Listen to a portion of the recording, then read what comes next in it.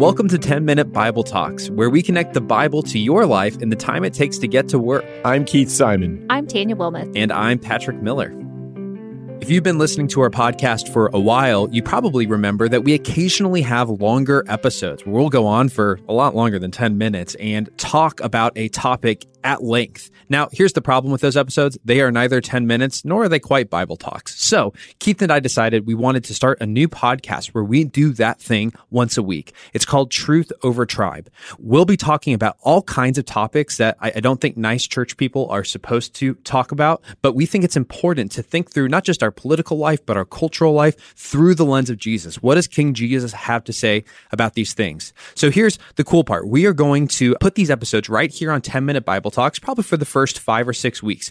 You're going to hear interviews with people like John Mark Comer, Justin Giboney, Os Guinness. We're going to talk about topics like how businesses have become woke. We'll talk about tribalism and does Jesus care about politics, and even the rise of the religious right. So we've got a lot of really interesting topics coming up. I hope that you will take the time right now, not just to listen to this episode, which is great, but also to go and subscribe to Truth Over Tribe on your podcast player. Do it right now. Just set down the phone, Truth Over Tribe, find it, subscribe to it, listen to the episode there, and join us on this new journey.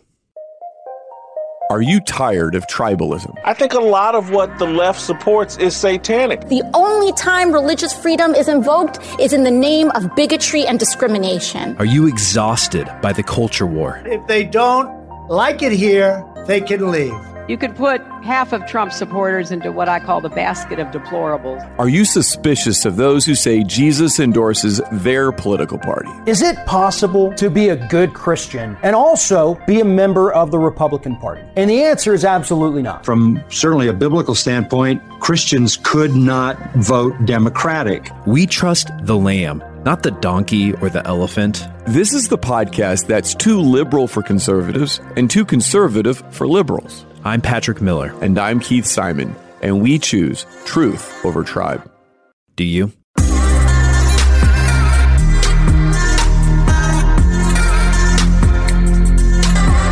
Big day in the Miller household. We took my daughter to kindergarten, oldest child, off to school.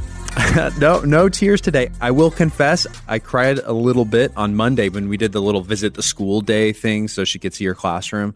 You kind of realized that she was going to be leaving. It's often hard for the first kid to leave home and go to kindergarten. What honestly happened was we bumped into the gym teacher who I didn't know. And this is a Christian school, just to give a little bit of context, because normally teachers don't walk up and start praying with you, which is exactly what this gym teacher did. She walked up to us. She saw that my wife had an injury and starts praying with us.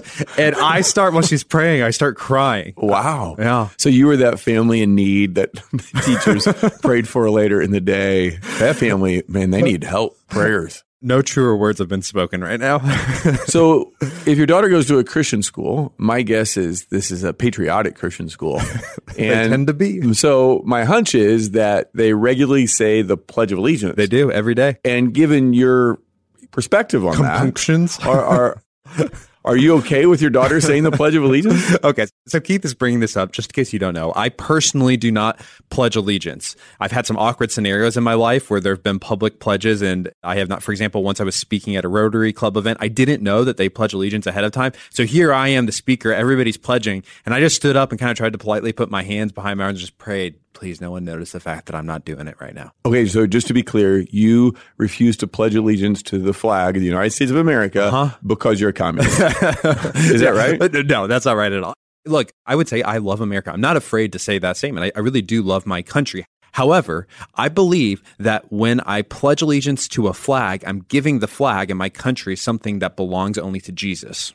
So it's kind of a priority thing that you feel like you are committing idolatry if you pledge allegiance to the flag. I have this deep discomfort about putting my hand on my heart and saying that I'm giving my allegiance to something that's not Jesus. I don't know. I can't explain it. And by the way, I actually posted about this on Twitter and asked for people's opinions on it. And I had great Christians on both sides saying, yeah, I have no problem pledging allegiance. Others saying, no, we shouldn't give our allegiance to a state. In fact, one of them was a vet of the Afghanistan and Iraq war. And so, Christians will fall on different sides of this particular issue. So you bring up that he was a veteran because Well, I just thought it was interesting. Someone might expect that a vet, someone who went overseas to potentially fight and die for their country, would be a major advocate and say, yes, you must pledge allegiance. But here he is saying, no, I actually don't think you should. So the point isn't that you don't care about the country or love the country. Exactly. You could even go serve in a war to die for your country. And you still might think, I shouldn't give my loyalty to my country over loyalty to Jesus. Now, by the way, people, you can like me out there. I do say the Pledge of Allegiance to the flag. I have no problem with that. I've never really thought that much about it. But that's the key. My kid doesn't go to a Christian national school either. So okay. That's fun. We're just public school kids. No, so on today's episode, we are talking about the interface of religion and politics. In fact, the other day, I got into a debate, some might call it an argument, with a good friend who said, I don't know why you're doing a podcast like this. Following Jesus is a spiritual matter. It's about saving souls. It's about helping people become more holy, walk faithfully with God, transforming hearts. And now you're bringing something that's in the background, politics, that Jesus doesn't really care that much about, and you're bringing it into the foreground. You're making it the main thing, and that's a mistake. Well, I don't think your friend would be the only one making that point. I mean, if you just think how you were raised as a kid, you were raised to not talk about certain things with company that you didn't know very well. At Thanksgiving dinner, you don't go and talk about religion and politics and sex and money and all that kind of stuff. Daniel, did your family talk about fun stuff? Well, I mean, we would keep it pretty PC, but I was going to say that sounds just like a boring conversation at the dinner table. If you're not talking about sex, politics, money, what are you talking about? What else is there? I'm with you. My family, we got into lots of political debates because my parents were on two different sides of the political aisle. The funny thing is I actually used to be very much so in the Jesus is just spiritual, Jesus only cares about spiritual matters camp until I went to seminary. And I was lucky enough to have a mentor who was Black. And I was talking to him about this exact topic. And he goes, well, that's really cute that you think Jesus only cares about those things. But the reason you think that is because you can afford to think that. He goes, you've never been pulled over for driving while Black. Now, I didn't quite know what that was. He goes, well, here's the deal. You know me, I like driving nice cars. And when police officers see me, a Black man driving a nice car, they will pull me over for no reason. And this guy's an Army chaplain. Yeah. He always got out really easily. You show him his Army ID and they'd say, thanks for serving. Sorry about that. See you later. But he was just making the point that, no, I think Jesus's concerns are more broad than just your heart. Yeah, it's easy, I guess, if you're a white evangelical or maybe of just certain backgrounds. Maybe we shouldn't make it all about race or wealth or class.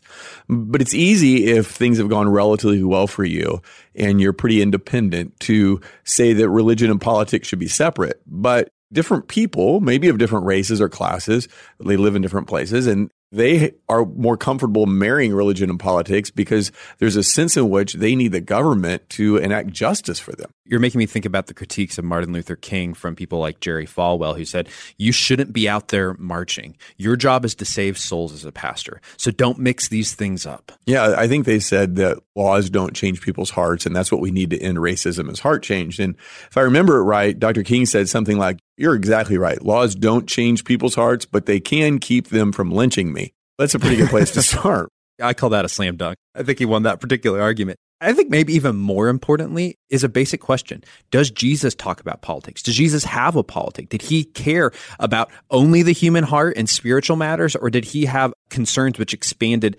outside of that? And the more I've read my Bible, the more I've studied Jesus, the more I've come to the conclusion that the answer to that question is yes.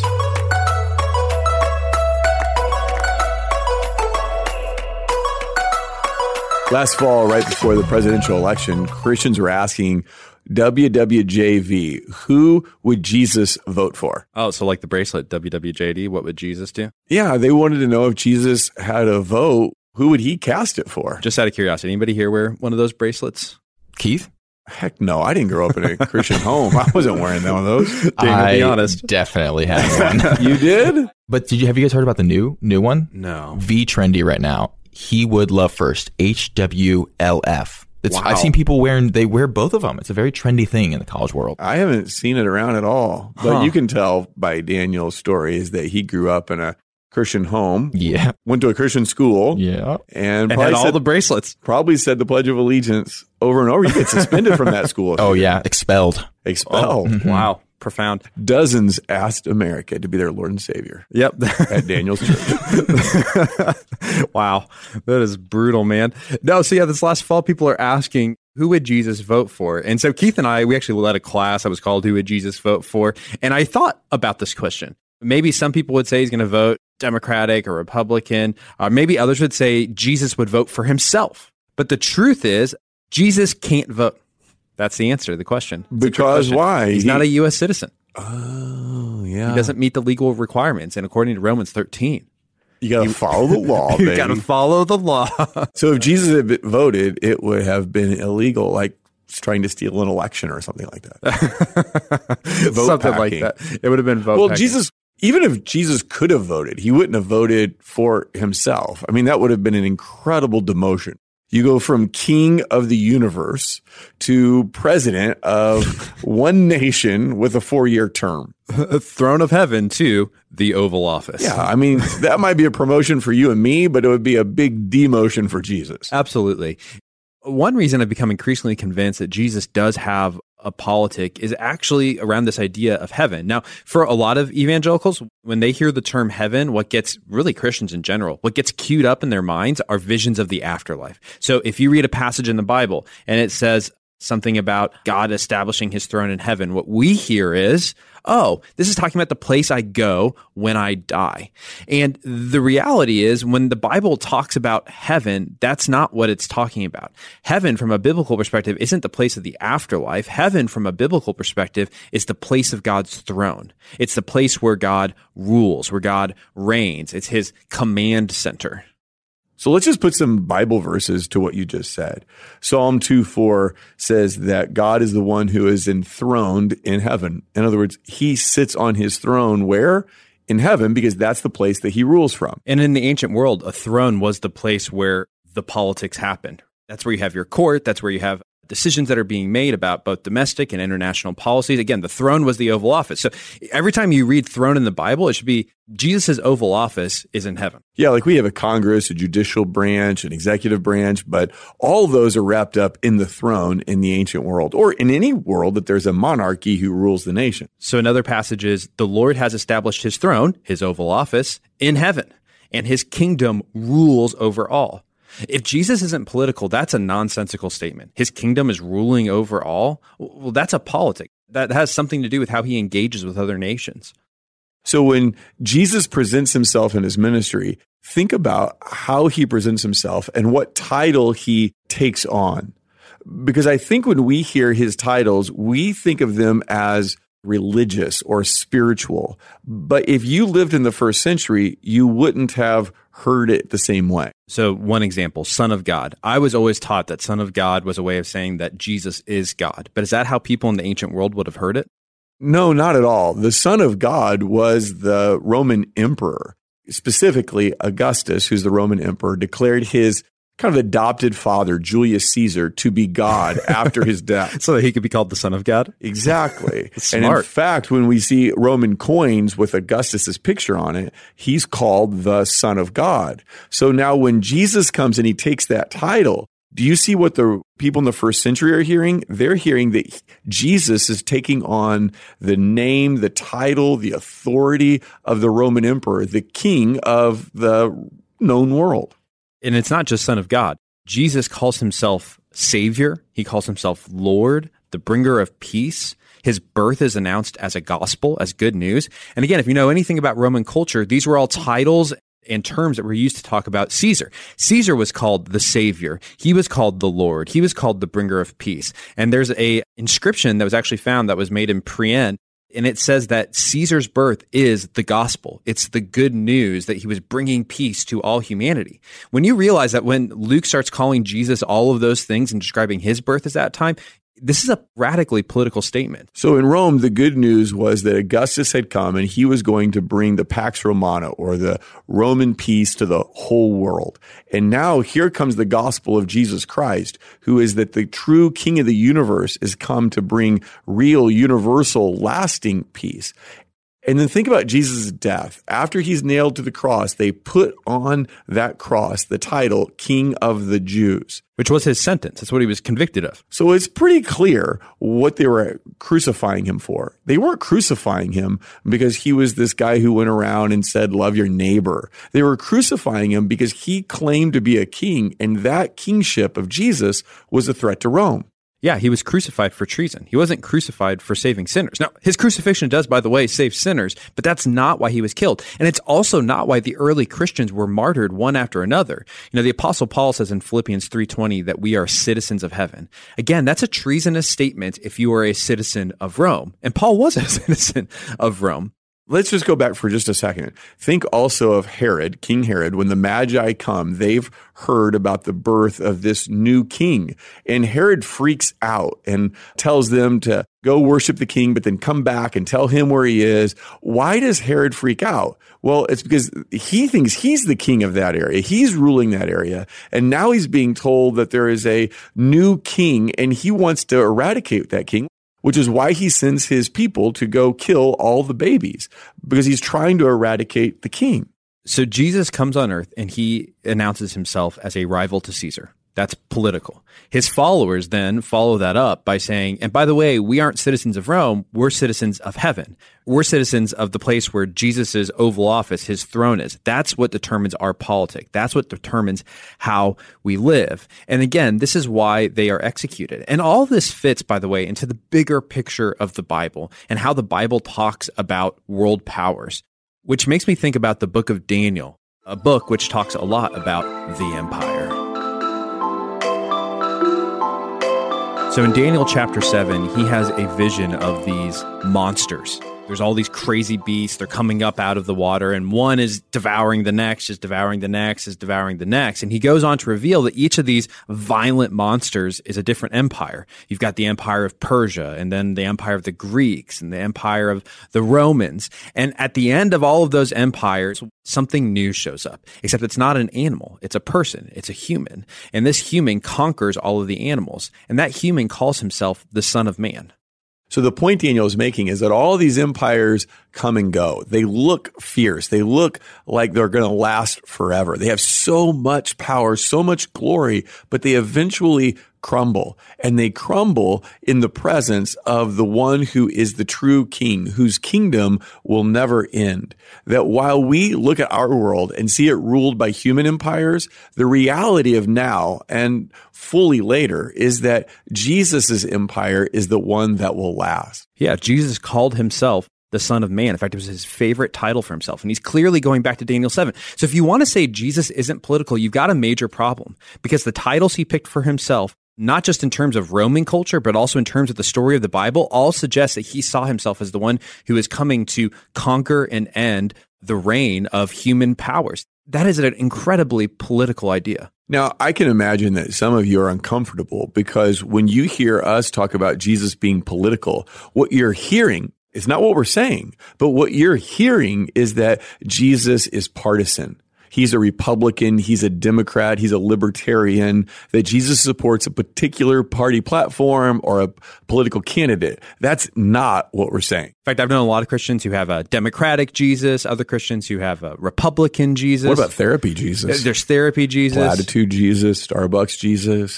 There's dinosaur Jesus. There's one where he's riding on a dinosaur. Jesus is your buddy. Jesus is your homeboy. That's not what we're trying to do right now. We are not trying to present Democratic Jesus or Republican Jesus, because Jesus isn't partisan. At least the real Jesus of the Bible, he's not partisan. He is political.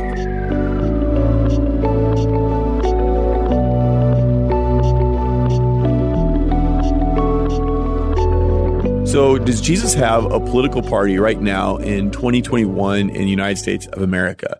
Well, of course not. No, absolutely not. But he does have a politic. Now, maybe we're using that word in a way that you're unfamiliar with. Yeah, I mean, I've said the word politic about 24 times, and I'm sure someone wonders, what in the world is a politic? So maybe it's time to define it. There's a guy named Lee Camp who wrote a book called Scandalous Witness. And just for fun, let me tell you that I was reading this book about a year ago, and I'm halfway through it, maybe not even that far. And I'm on my elliptical early in the morning reading, and I stop and I text Patrick like at 5:30 in the morning, and I said, I just found your new favorite book of 2020. And it turns out, I think he nailed it. I think it was right. I read it several times in 2020. I bet you have. It's not very long. No, it's easy to reread. But Lee Camp defines what a politic is. So let me just read this paragraph. And just ask yourself this question as Keith is reading. Does Jesus talk about this kind of stuff?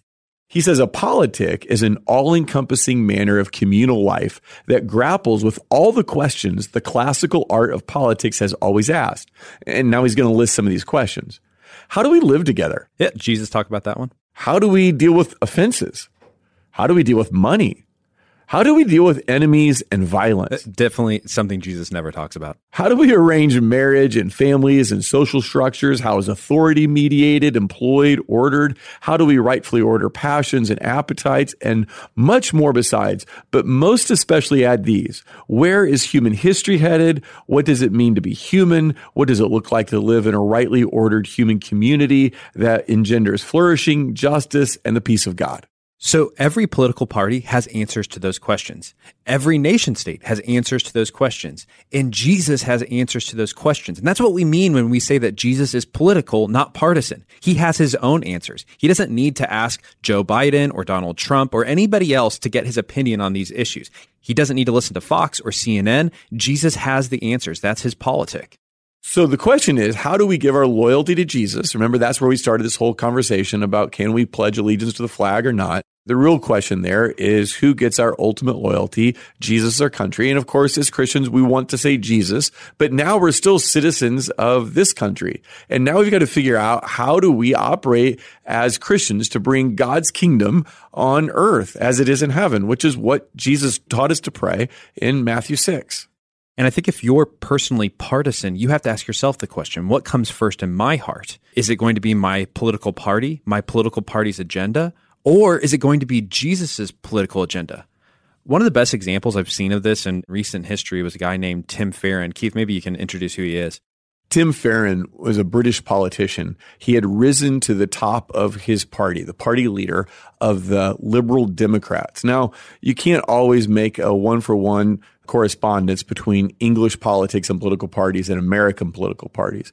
But nonetheless, Tim Farron was the leader of this party, and it was more left, more progressive. It was a very progressive party. Especially on social issues. So Tim Farron is a man of deep Christian conviction who's trying to lead a political party that is pro-choice, for same-sex marriage, and is more liberal and progressive on other social issues. And his personal position, I believe, is that he was pro-life and he was not personally for same-sex marriage, but he didn't necessarily bring that. He was happy to work with the party and go the other direction. So we can all have some sort of sympathy to him because to be involved in politics, whether it's England or the United States, is to have to figure out how do I keep my convictions knowing that everybody else in my party doesn't necessarily share those convictions. So he started getting a lot of negative pushback from people in his party who held the progressive policy positions, and they demanded that he hold them too. Not just that he lead the party through it, but that he personally hold those convictions.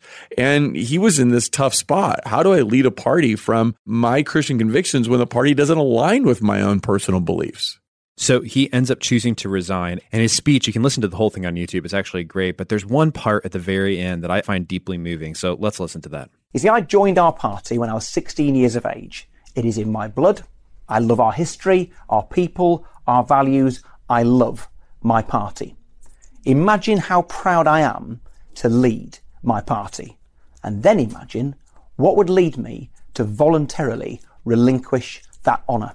In the words of Isaac Watts, it would have to be something so amazing, so divine. It demands my heart, my life, my all. Thank you. Yeah, so the point to take away here is that Tim Farron put his loyalty to Jesus above his political party. Now, when we think about Jesus's politics, what we want to remember is that they're not left, they're not right, and they're not religious.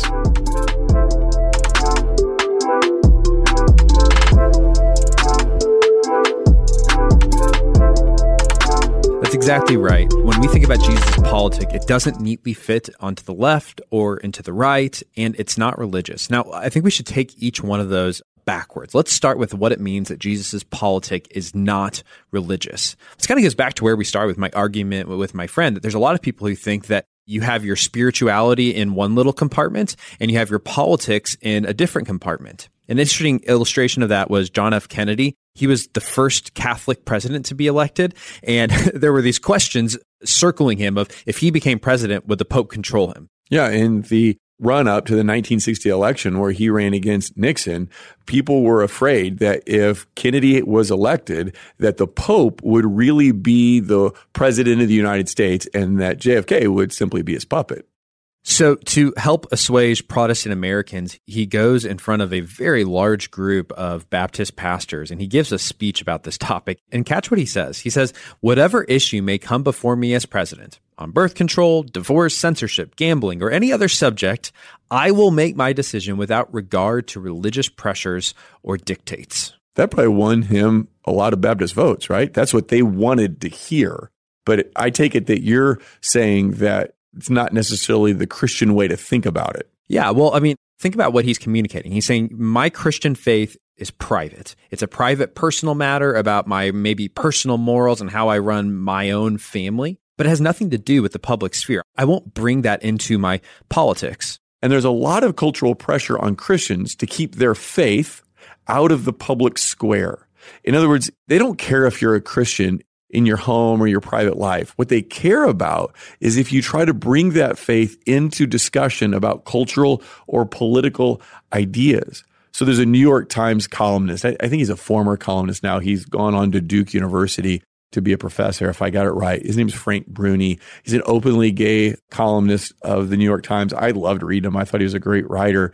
I remember when he was writing in 2015 on the Obergefell decision leading up to that court case, he said this in his column. He said, "I support the right of people to believe what they do and say what they wish in their pews, homes, and hearts." So you see how he wants you to keep your faith private, but don't bring it into the public discussion. I don't think Jesus goes for that. And unfortunately, there's plenty of Christians who would happily agree with Frank Bruni on this point. I see two big problems with this. The first one is, if Jesus isn't shaping your politics, who does? Yeah, somebody is. Something's going to fill the void. It might be Fox, it might be CNN, it might be your favorite politician, but you're not going to become apolitical. Right. Everybody brings their worldview into a political discussion. And what they're saying is, we're going to bring our worldview in, but you people of faith, you keep it out. And if you're willing to trust Jesus on the most significant things, I'll trust you with my salvation, with my with my life, with my eternal security. But politics, I think there might be some people who know a bit more than you on this one. I'll trust you with my eternal life, but not my daily life. I think when we start thinking about it that way, we realize how absurd it is. Jesus is the wisest human to ever live. He's the best king to ever reign. If there's anybody to ask political questions to, it's got to be Jesus. And the second problem is that when you read the Gospels, you encounter a Jesus who makes claims about all of life, not just the spiritual area of your life. Yeah. When he starts his ministry, we read about it in Luke 4. He's in Nazareth, his hometown, and I guess in his hometown, he was the most popular Torah reader. They brought out some scrolls. This one's from the book of Isaiah. And he begins to read this passage from Isaiah where he says, I am the fulfillment of these things. And if I understand it right, he picked this passage to read, correct? Yes, he selected. It says they gave him the scroll. He opens it up. He finds the place and he says, this thing that Isaiah talked about, it's happening now in your presence. Now, he's making a point. Ask yourself the question, is Jesus talking about spiritual or material things? Okay, let's go. Luke 4:18. The Spirit of the Lord is on me because he has anointed me to proclaim good news to the poor. Spiritual or material? Well, he didn't say the poor in spirit. He says that in other places, but here he just says, I'm giving good news to economically impoverished people. Okay, let's keep going. He has sent me to proclaim freedom for the prisoners. Just prisoners to their sin or literal prisoners? Again, let's pause here. In Luke's second edition, he has lots of stories about literal prisoners being set free. Luke's second edition? Acts. Oh, okay. His second book, his follow-up. Luke 2, Revenge of the Luke. What edition do I have in my Bible? Is it the first? The second book? That's good. Yeah, the second edition of Luke. I don't know if you've heard it. You mean the sequel? The sequel. Yeah, thank you. Okay, that makes more sense. Not his second edition. You're right. Okay, let's keep going. But just to note what Jesus said, he is proclaiming freedom for prisoners, which literally happens later on in the story, and recovery of sight for the blind. Did he say people who are spiritually blind or blinded by their sin? Well, no. And I do think Jesus deals with that. But what does Jesus do in his ministry? He goes around, he finds real life blind people, and guess what? He gives them sight again. He says to set the oppressed free, to proclaim the year of the Lord's favor. And that last phrase is taken from Leviticus, and it talks about this time called the Jubilee, when people would be set free from their debts. So again, it has this economic dimension to it. So it's hard to say if Jesus is going to start his ministry reading this passage saying it's coming true, it's hard to walk away and say he only cares about spiritual things. Yeah, I think depending on the tradition you've come from, this might be blowing your mind. That Jesus isn't just concerned about attending church or a Bible study or memorizing verses. He's concerned about your whole life. And just to pick up on the theme that Patrick's talking about in the book of Luke, the same author writes the book of Acts. And what you find is that where the gospel goes and where the church goes, it attacks not only spiritual problems, but also physical, real world problems. For example, the early church shares resources, food and other financial resources to take care of the needs of real people. You might call it communitarianism. But not communism, Patrick. It's not communism because it's not run by the state. But it's community-oriented. It is a community-oriented generosity. And they do the same thing when it comes to the famine in Jerusalem. Paul goes around and he collects money to take care of the people who are experiencing the famine. Or you see, like Patrick already alluded to, that there are many prisoners who are set free. So what you're seeing is the prophecy about Jesus coming true in real time. And it is both spiritual and physical. We want to be clear. We're saying both. We're not saying it doesn't matter if you read your Bible. I mean, we've got a whole podcast called 10-Minute Bible Talks where we help people. Yeah, we're pro-Bible, right? Yeah, we're for the Bible. We're for your heart being transformed. We're for personal holiness. We just don't want to stop there. We want the whole Jesus, not just the little part of Jesus. Maybe the last illustration of this point is the prayer that Jesus taught us all to pray. Jesus taught us to pray, your kingdom come on earth as in heaven. He didn't teach us to pray, your kingdom come when I die and go to heaven. And so Jesus has a politic here. He wants his kingdom to come to earth. He wants the politic of heaven to be alive on earth. Yeah, so it completely blows your mind to think that God's kingdom is going to come on earth instead of us leaving earth and going up somehow in the sky to God's kingdom. But the main takeaway here is that Jesus's politic is not religious. It's not only concerned about the spiritual area of your life, it's concerned about all of life.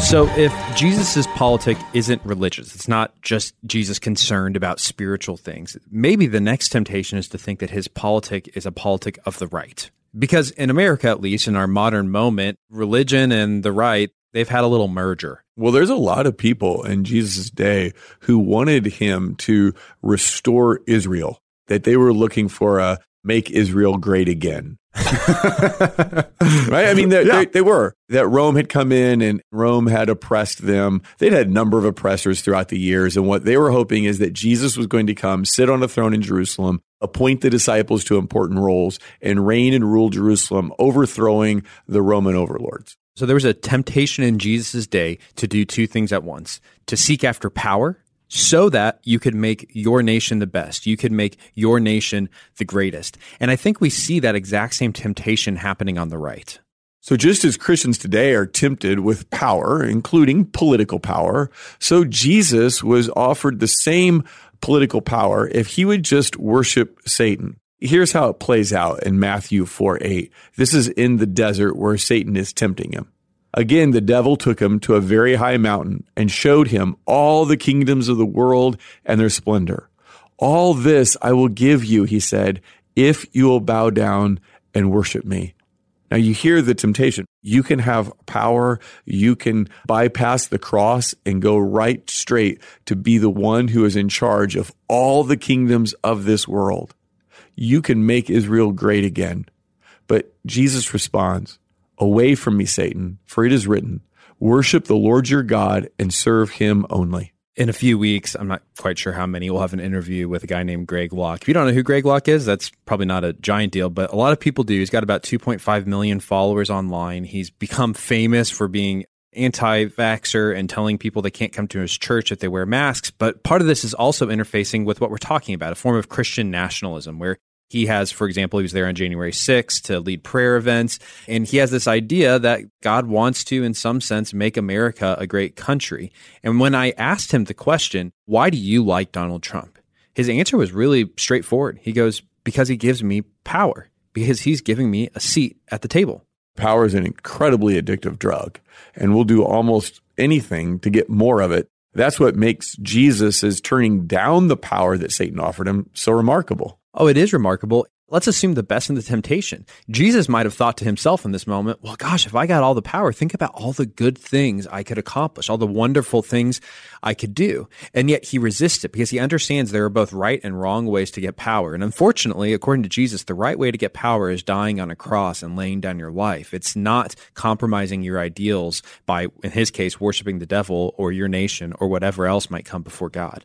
So Andrew Sullivan is a heterodox thinker who has been let go by major media corporations and now has his own Substack that is behind a paywall.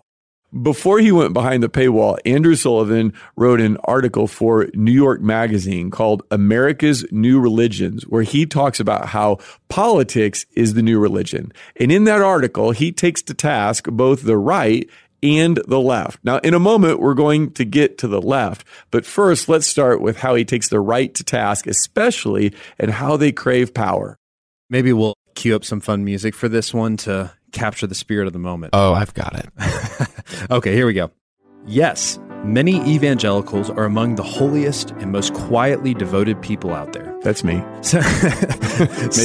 Some have bravely resisted the cult, but their leaders have tribalized a religion explicitly built by Jesus as anti-tribal. They have turned to idols, including their blasphemous belief in America as God's chosen country. They have embraced wealth and nationalism as core goods, two ideas that are utterly anathema to Christ. They are indifferent to the destruction of the creation they say they believe God made. And because their faith is unmoored, but their religious impulse is strong, they seek a replacement for religion. This is why they could suddenly rally to a cult called Trump.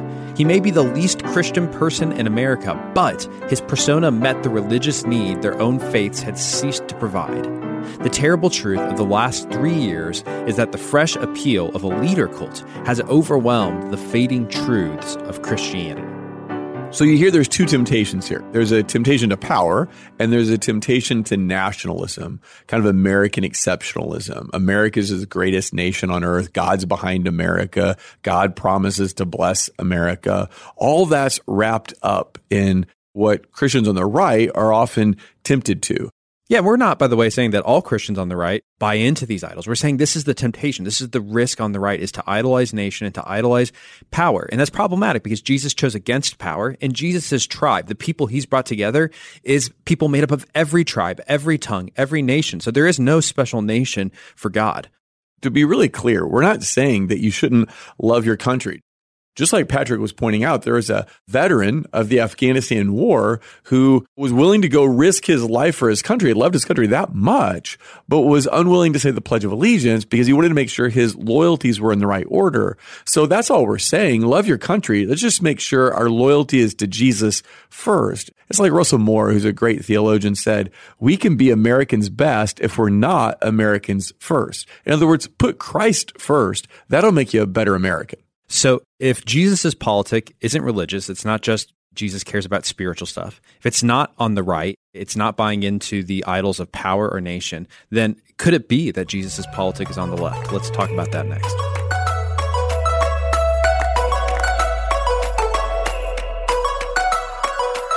So if Jesus isn't on the right, I guess that means he's on the left. We finally narrowed it down. Figured it out, cracked the case. Oh, okay, let's move on. Thanks all for Christians listening. vote Democratic. Well, maybe not so much, because if people on the right are tempted by power and nationalism, people on the left have their own temptations. And that is that they believe that government and maybe humanity in general can create its own utopian society in the here and now.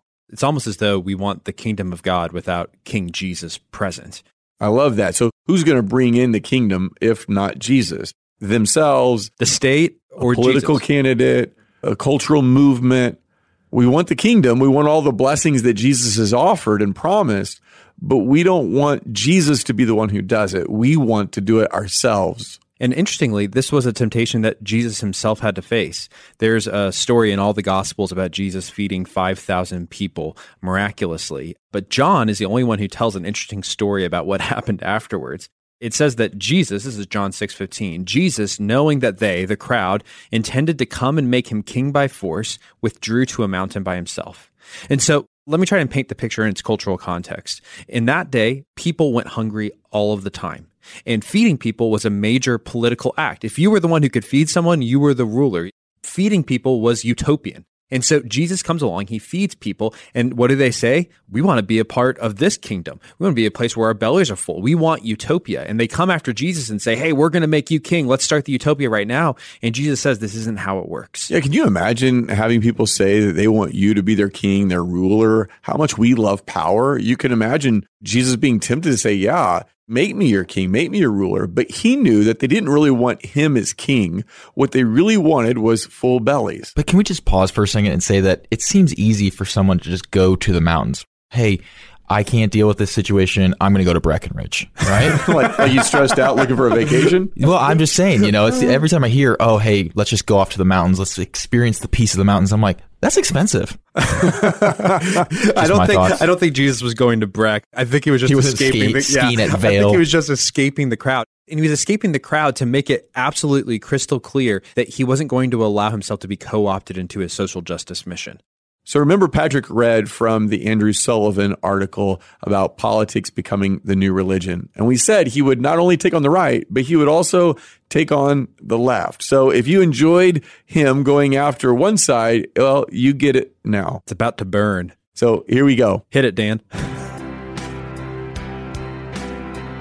And so the young adherents of the Great Awakening exhibit the zeal of the Great Awakening.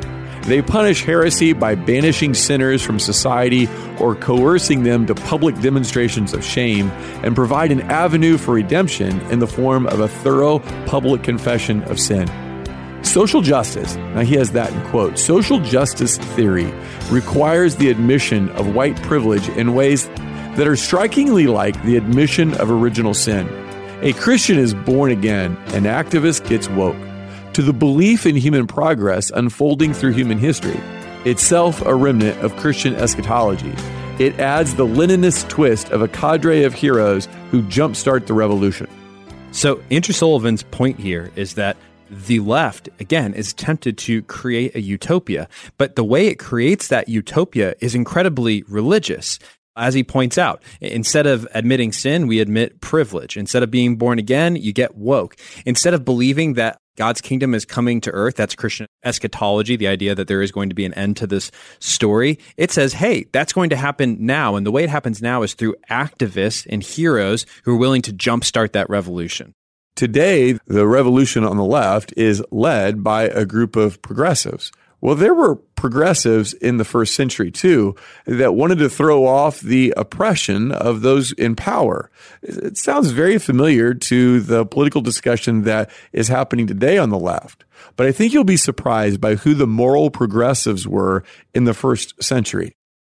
So the group that modern progressives are closest to is actually probably the Pharisees. Now, I know that's going to shock some people. When you hear Pharisee, you probably think about conservatives, people with conservative sexual ethics, that kind of thing.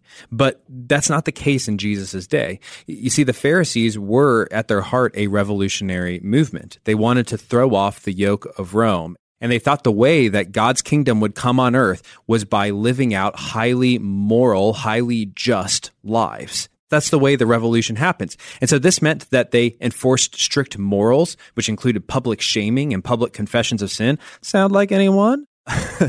It included, on top of that, exclusion of people who did not abide by their moral norms. Again, very similar to modern progressives. It included public demonstrations in favor of their political agenda. And they thought by living these kinds of lives, that was going to be the thing that caused the revolution. And I think we're seeing the exact same thing happen with progressives.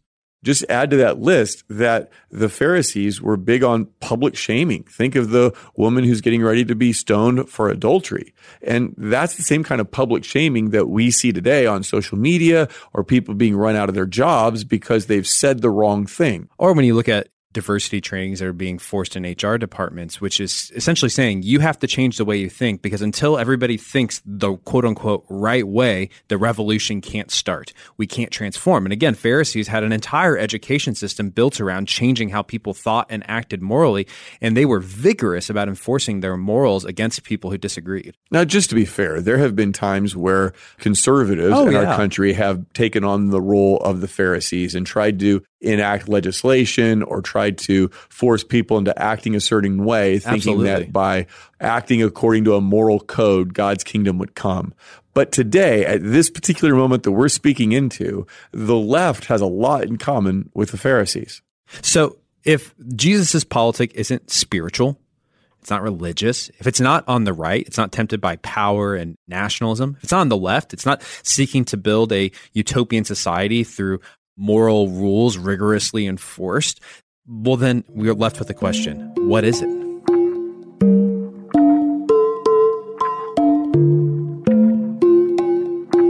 All right, so Jesus' politic is not right, it's not left, and it's not religious. Well, so where does that leave us? And that's what we're going to wrestle with on Truth Over Tribe. That's what a lot of our conversations together, a lot of the people that we're bringing in to interview, those are the kind of things that we're going to discuss. And we're not saying that we have all the answers. If we could, in one podcast, summarize Jesus's politic, we will have accomplished something no one else has. I'm not very hopeful about that. But we do think that Christians should be actively dialoguing about political and ethical and cultural topics and thinking through them carefully, both in light of what Jesus says and in light of what we know to be true about the world. Yeah, so we as Christians have a responsibility to bring our faith in a winsome, loving way into the public square and bring it to bear on the conversations our culture is having. Now think about this for a second. If we're only going to talk about Jesus paying for sin and going to heaven, and I don't want to minimize that, all that's important stuff, but if we're going to have that as our primary thing we're talking about, then we're going to miss out on this large conversation that our culture is having, because they're trying to figure out, how do we think about the environment and business? How do we think about racial justice? How do we deal with this virus and provide safety and yet at the same time allow for freedom? These are the conversations the culture is having every day, and Christians have something to say in that moment. We have something to speak into that conversation, but we're going to have to be thoughtful. We're going to have to be winsome in how we approach it, and we're going to have to be willing to be courageous to speak up in a humble, kind way. So over the next few months, we're going to have episodes that touch on topics that maybe you're not used to hearing Christians talk about. And I think this is a huge opportunity to engage in the conversation Keith just opened up. We're going to listen to voices that we agree with and voices that we disagree with. We're going to try to model what it looks like to be people who are willing to have dialogue in the public square and not just come up with the answers and offer them to everybody else. This is going to be hard for you to listen to if you're the kind of person that can't handle disagreement, gray areas, you can't handle pushback on your views. I love that kind of stuff. There's nothing better than to be shown I'm wrong, because I know I'm wrong on things. It's just I don't always know what they are. And so if somebody can show me where I'm wrong, now I can leave my wrong position and embrace a right position, a true position, a more helpful position. So Patrick and I love to dialogue with people who disagree with us or just have a new perspective. So if you're willing to go along on a ride with this, if you're willing to be open-minded, if you're willing to be challenged, if you're willing to suspend judgment, to not have to be right, to not have to defend your turf or your tribe, I think you're going to love the next few months and what we have in store. But on the other hand, if you're the kind of person that's always got to be right and everything's got to be put just neatly in the box, because I don't want any hate mail. It'd be better for you to find something else to listen to, because this is going to be way, way, way too stressful for you. So here's a closing thought. Heaven has a politic. Jesus has a politic. And we are going to be most faithful to him when we apply his political vision to our lives, to our communities, and to our country. Now, that's not easy to do. It's not always clear what the answers are, but that's the journey we want to go on right alongside you. Thanks for listening. If you found this podcast helpful, make sure to subscribe and leave a review. And make sure it's at least 5 stars. Stop. No, just be honest. Reviews help other people find us. Okay. At the very least, you can share today's episode. Maybe put it on your social, your favorite text chain. And if you didn't like this episode, awesome. Tell us why you disagree on Twitter @TruthOverTribe_. We might even share your thoughts in an upcoming newsletter.